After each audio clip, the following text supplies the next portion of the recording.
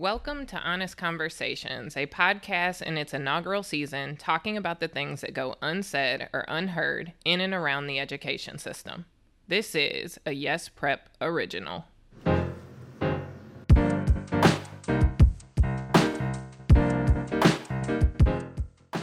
My name is Carmen Darville, known to my work peeps as CRD, and I'm your host, a wife, mama too, and the chief of staff at Yes Prep Public Schools. I'll be sharing a little bit more about myself throughout the series, but there will be time for that. Today I'm here with our CEO, Mark DiBella, the guy who planted the seed for me to make this thing a reality. To the man who can crack a joke to keep us sane, the visionary leading us through, the man on the hook for ensuring we come out still standing despite crisis after crisis. Together we have tackled challenges big and small, some we shook off and some that shook us. Harvey, Imelda, and we are on to our greatest challenge yet, reopening schools in a global pandemic. Welcome to my leader, my homie, Yes Prep CEO, Mark DiBella. What's up, dude? How's it going? Pretty good. Thanks for being here today to kick this thing off. Thanks for having me. I'm pumped. I mean, don't mess it up. NGU's on deck, okay? I know, I've already felt the pressure. I believe in you. So, what we have in store today? People completely underestimate the journey in education. It's full of unexpected departures from the core business of educating students. It is a complex sociological equation that accounts for Maslow's and swinging for the fences. 2020 has been demanding in ways seen and unforeseen. In front of mine over the past several months is the intersection of equity, access, and the pandemic. So for our inaugural episode, we wouldn't dare hold back, so let's talk about the challenges of reopening schools in a pandemic and how it pressure tests even the most equitable systems when it comes to access and justice. So how you holding up, boss? It's been a long 7 months. It felt like, we went on spring break and we're supposed to get some relaxation, and it never stopped. Basically, we've been going hard since I think it was March 11th. Remember when we thought this thing was going to be like 1 or 2 weeks? I do. When the rodeo shut down, we're like, okay, maybe this is the real deal. And then all the dominoes started falling. Seriously, in truest form, I was sitting at Spanky's, eating a slice of pizza, and then the rodeo shut down. And I was like, good thing I went last weekend. Yeah, here it goes. And here we are now. So what has been the most difficult part of reopening schools in a pandemic? I think the weight of the lives that we're responsible for sits heavy with me. I know it sits heavy with you. It's balancing physical safety of our staff and students and their families with the responsibility we've been given to educate our children, and trying to figure out how you keep people safe but also keep kids learning, because the goal is to come out on the other side with everybody still intact, but also having not put us in a place where kids are set back years and years from the learning they need.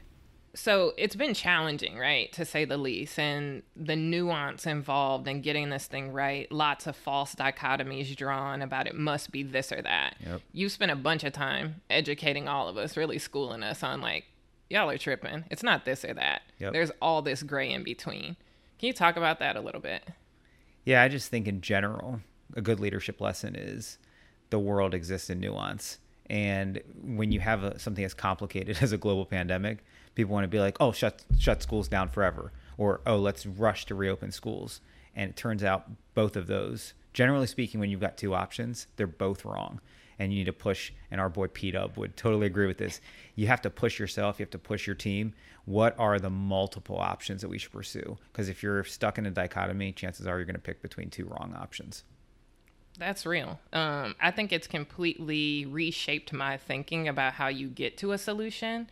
It's never the obvious thing. Yep. Not in a complex problem. If you go with the first solution, you can almost guarantee that thing's wrong. And it doesn't get much more complex than this. I mean, we've had to become health experts. Like the load of stuff we've had to tackle over the last 7 months is probably more work in 7 months than in the last 2-3 years combined. It's just insane. Well, the funny thing is, I mean, it kind of trips me out before. I was always trying to go pedal to the floor, and people are like, slow down. Yeah. You're moving too fast. We'll get there. Yep. And then all of a sudden we do 10 years of work in 7 months. I mean, are people's minds changed or what? Yes, and it's also that, I think we have a new understanding of what's really important. I look back at some of the stuff we used to stress about and think, really? That was our biggest problem?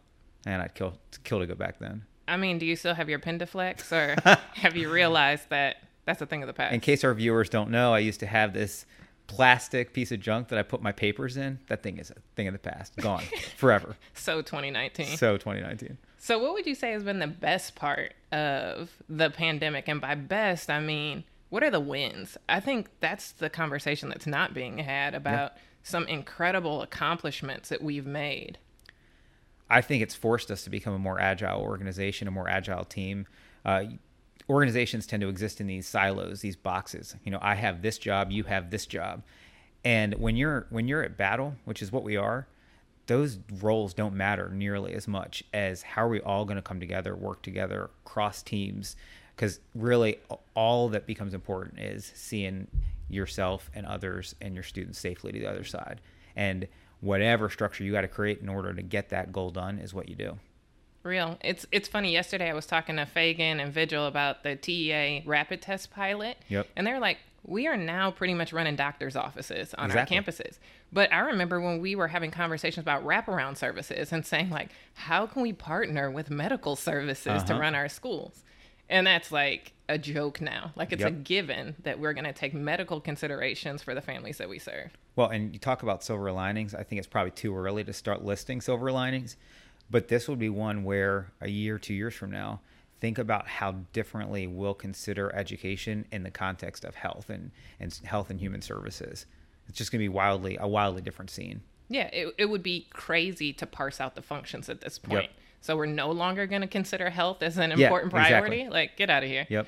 So we know that 2020 is like a bad multiple choice exam. You know, the kind where there's no right answer and the directions say, choose the best answer, where the options are the best of the worst. Given the additional strain the pandemic causes underserved communities of color to face, how do we begin to make sense of justice and access? You know, a softball. Yeah, exactly. So I think about this in terms of a dream I have. So I still have dreams from when I was in college about sitting down for a test and not being prepared for it and freaking out, wake up in a cold sweat. Now the cold sweat is wake up and fear that we've done something that has put people in harm's way, that people have lost their lives under our care, especially that people who are already vulnerable have suffered because of decisions that we've made. And what's broken me out of that cold sweat is realizing that A, B, C, D, and E are all flawed choices. The only thing you can't do is nothing. And so you don't get a choice to say, well, I'll just take the test tomorrow. You are forced to take the test now and make the choice you think is best. But tomorrow you're going to find out the choice you picked was suboptimal. And so you go back and you tweak that suboptimal choice and just keep getting closer and closer to a best answer, knowing you'll never get the right answer. That's the only thing that's helped me sleep through the night recently. But do you think there's a straight up wrong answer? Yeah, it's like there's in a good old multiple choice test, there's one that's a complete trick question. Right. Yeah. There's usually one of those, but for the most part, we're choosing between 2 or 3 suboptimal choices. And the challenge is that, as you mentioned, we serve predominantly low-income communities of color who are being disproportionately hit by this pandemic, as they are with most pandemics. And so trying to figure out how to make sure that communities that are traditionally vulnerable don't become more vulnerable under our care is a huge consideration for us as a team. Yeah, I mean, I think a lot, too, just about being a mother and a wife and, like, thinking about Cooper and Roe and how they fit into this equation and how do I serve them well in relation to how we serve the students of Yes Prep well. I think it's also changed me as a mother. This is more family time than what I could have ever imagined. And I'm, like, not built for that stay-at-home mom life, as you might imagine. I'm curious how it's changed you as a father or as a spouse. Yep. So I've spent the last 7 months with my teenage daughter, and I used to be a middle school teacher. I thought teaching middle school is hard. Parenting middle school is hard. Parenting a middle schooler is hard. But I'm fortunate because my kids are 12 and 14. You know, families that are going through this with kids that are 3, 4, that is a massive struggle. And it's something that we roll into our thinking about how we're going to respond. But for me as a father, I've started to think, like, you know, time is short, right? Time is a blessing. And I've got 4 years left with my daughter before she goes off to college. And so those times where I'm like, am I going to get a break from this? I try and reframe it like, what a privilege, what a blessing to be able to spend time with my kids that I might never get back in the future. Yeah, I mean, it's interesting how, a lot of time is spent talking about like the nuclear family. It's not what it used to be, etc. And then in 2020, it was like, joke's on us. Put that back together, stay in your house, Yep. And essentially create your own bubble. Mm-hmm. So it's been a fascinating ride. I think it has made me carve out time that I didn't think that I had with my own kids. Yeah, we joke because we eat dinner together every night. And one night I was praying and I said, thank you for our time together as a family. And my daughter laughed and said, Dad, like, really? Like, we've had plenty of time together as a family. I think he heard the prayer and answered it. So here we are as a Black woman, white man, obviously, charged with leadership in an arena with hardly any easy answers. Why does our partnership work? What is the greatest value as we stand in our intersections to serve our students and staff well against the odds?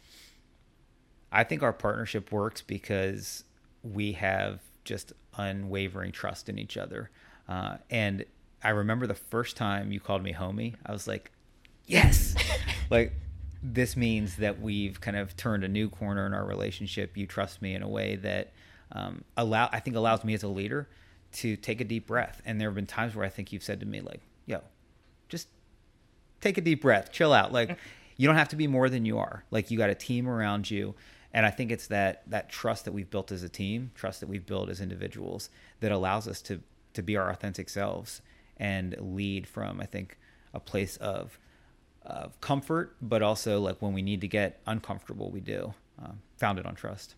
Yeah, I think that's critical. I think it's what sets our team apart, our diversity and our intersections. And I think gloves are always off. Oh, yeah. Which I appreciate. Don't fall asleep for a second. No, or else. Yeah. The world may have changed.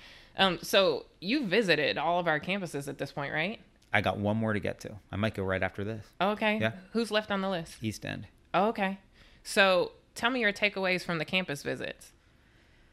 So last year I'd go to a campus and I kind of knew exactly what to look for. Go to a class, you can kind of have an archetype of what a class should look like. I'm having to rebuild that whole schema for what a school looks like in 2020. So it's less clear, what I should be looking for in a classroom, in the halls. But I'm mostly looking for making sure our safety protocols are in place, making sure kids are happy to be at school. They're forced with a choice between sit at home behind a computer and sit at school behind a computer with plexiglass around you. Just want to make sure that if they're at home or in school, either place, that it's a place where they can still find joy and meaning. So I'm looking for student joy and staff and student safety.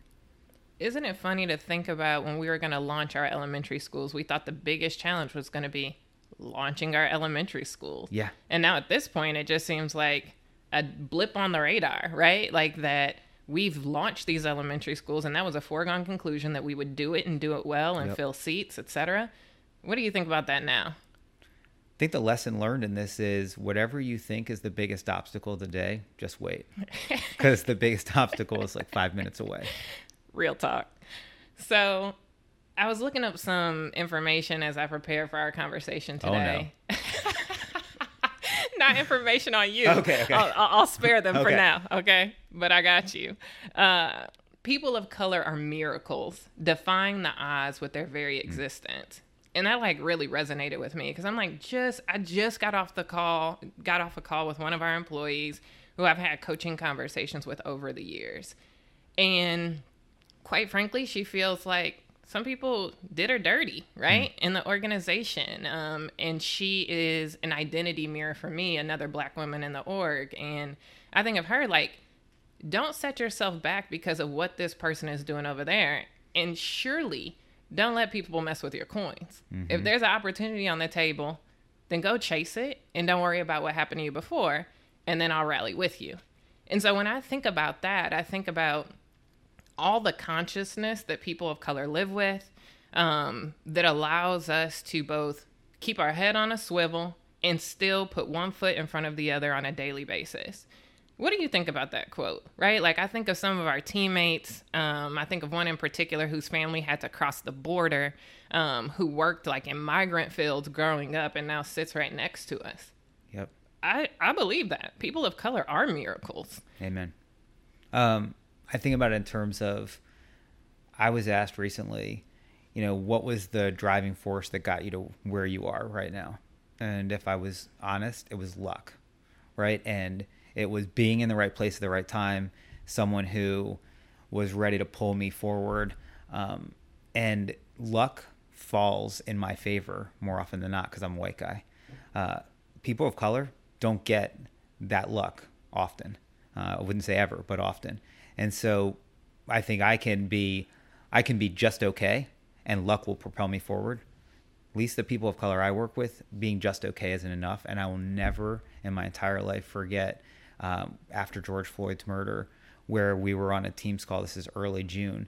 And you had this moment with us where you said, I will work harder. I will work longer hours. I will prove to everyone that I am not an awesome teammate in spite of being black, but I am an awesome teammate because I'm black, and I am going to prove it to every person who comes in my path.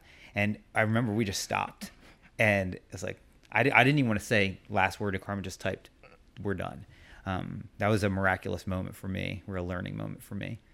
And then one last thing I'll say about it is your push to me that it's okay to be proud. It's especially, I think, okay and it's necessary for people of color at Yes Prep to be proud of their work, not to get lost in humility, but to really embrace pride for the work they've accomplished. And I think be proud of who they are, yeah, and where they come from. Like, just talking about assimilationist theory and things like that, I think for the first time in people's lives, when they come work at Yes Prep, they can be proud of where they come from. Mm-hmm. And like the power in that is undeniable. Right? Where I can wake up each day and be authentically me and then kill it at work. Oh, and you do kill it. Listen, you got to bring the heat. So, I mean, this is a 24/7 gig, running schools in a pandemic. Definitely the gig that we did not sign up for. And yet students are learning. Like, I think of my own daughter. She's thrilled to go to school every day. So, I mean, with the students that you've talked to so far, what's their take on attending classes and showing up on our campuses in a pandemic? I am now 24 years into public education, and you'd think I'd learn by now, but every year I relearn. Kids are the most resilient beings out there. You can throw just about anything at them, and they will adapt, and they will succeed. I think the challenge for us is not taking that resiliency for granted, because what we want to do is make sure that they exercise their resiliency, but that they also don't come out of this permanently scarred. So we're still trying to make sure that there's just joy in our school. So when I go to school, I'll ask them like, hey, how are you doing? How are you learning? And then I want to take the next step and be like, what's life like for you? What are you doing to have fun? And I saw a kid in a full Dodgers uniform the other day, and I said, like, hey, man, congrats on the win, even though I wasn't actually congratulating him in my heart.